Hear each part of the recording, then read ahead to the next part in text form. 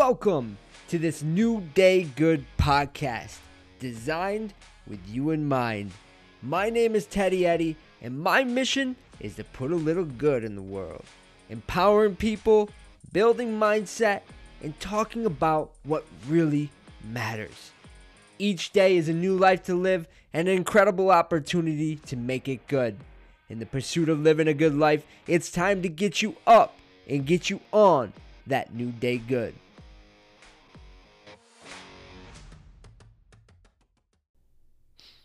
I just want to start off saying that I feel and share your pain and fear, not only in your health consequences, not only in this virus spread, but also in other people's economic interest.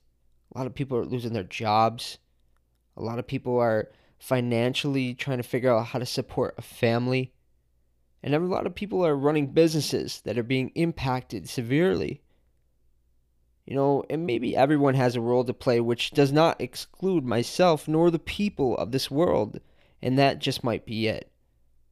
Great sacrifice. But in this great warning of our time, it is a sign that we need to work together rather than to fall apart. We are in the debut of this epidemic. And despite everyone's hard-put efforts to put the brakes on, the virus continues to propagate. And it is in the process of accelerating. We are prepared for hard measures that might lie ahead, but this is no time to fall victim of fallacies or blame shifting, but for everyone to pull together. It's intense business, isn't it? Doing right now just feels like right thing to do, and that's it, if we do it. The amount of people affected in hard-hit areas of coronavirus doubles every 4 days. In just about 5 days, the average person starts to see symptoms revealed. In this time, panic is never truly helpful, and there's a strong difference between worry and concern. Panic is never particularly helpful in any situation, but concern allows us to focus on the things that we might miss in the opportunity to conquer this thing in both width and breadth. In light, it's a way to be reminded how interconnected our world is, how we are contacting each other in so many ways of touch, of breathing in the same air, and how we are connected and touched from a distant continent. Without such measures from ourselves to give so much of our freedom, a tremendous amount of people would die.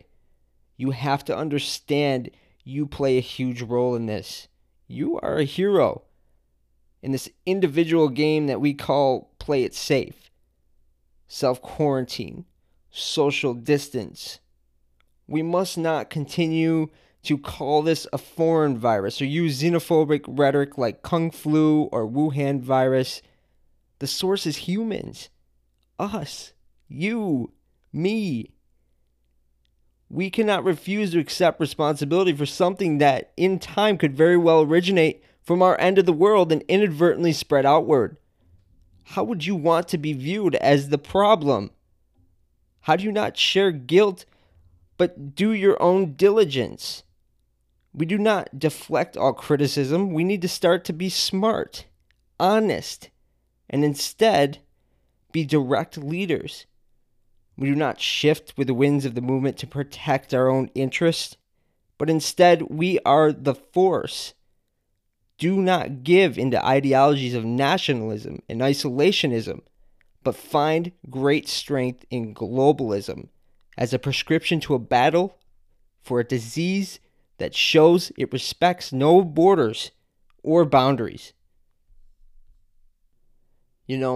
As the world tries to find balance in a new reality, we are waking up to the truth that we share the same dangers and threats as our neighbors do in very far away lands.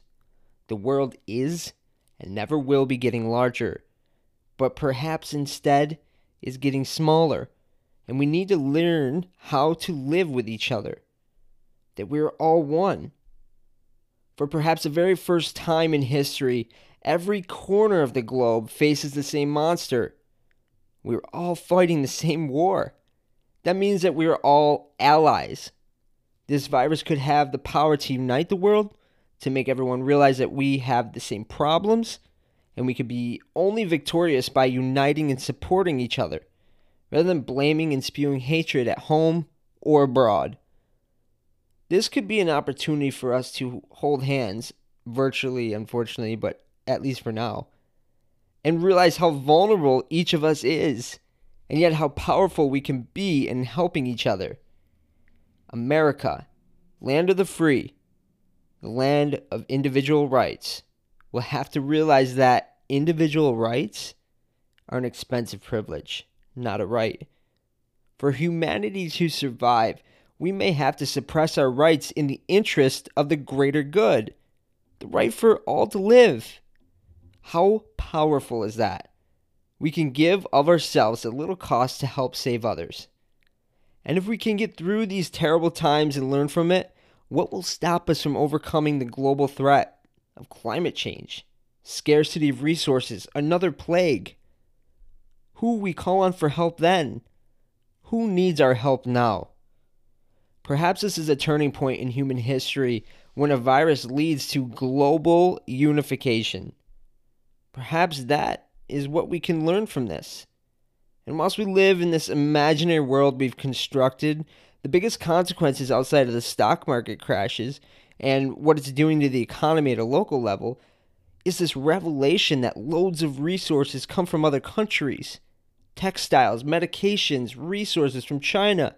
And when supply chains are cut, we really understand we are interconnected and dominated by economic systems. And when something happens from nature, regardless of where we want to say it starts or who started it, regardless, we are vulnerable. We are impertinent. And we can be exposed to disruptive and transformational events. And look how quickly our lives are reordered and prioritized.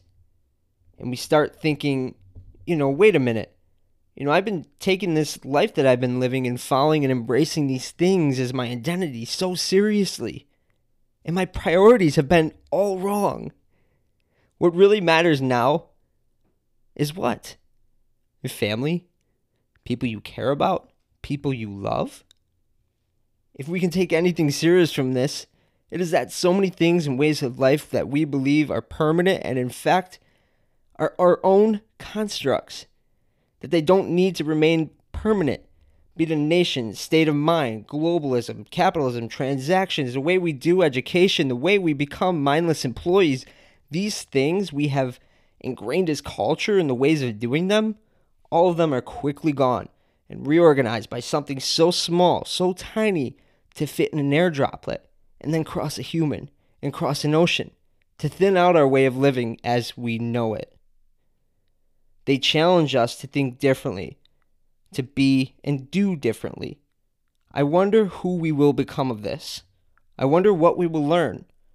On the surface, we'll learn who's most susceptible, how economically to prepare for such disasters. But for those of you listening to this, I hope that you find it in you to stand up in the time of reconstruction, to rebuild our way of living in more globally inclusive ways. And I hope we do not single out countries, nations, or demographics. I fear not this virus, but what will become of it if we do not turn it into something that betters us, that strengthens us, into something that defines us as a turning point for good, not bad. I hope you become one that stands up to individuals who want to point fingers and throw a need to any particular aspect accountable. We need to become better and rebuild in global unity. But that's going to start and end with you, with what you think, with how you do, and how you lead others forward. Every day is a new life to live, and an incredible opportunity to do good. Thank you.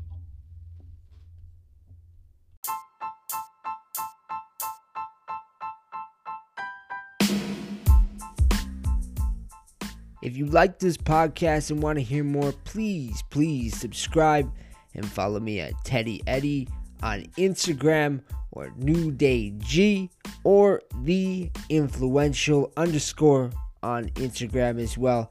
I'll be introducing this and more, empowering you to live a good life where you are and what you got going on, bringing up everyone around you as well.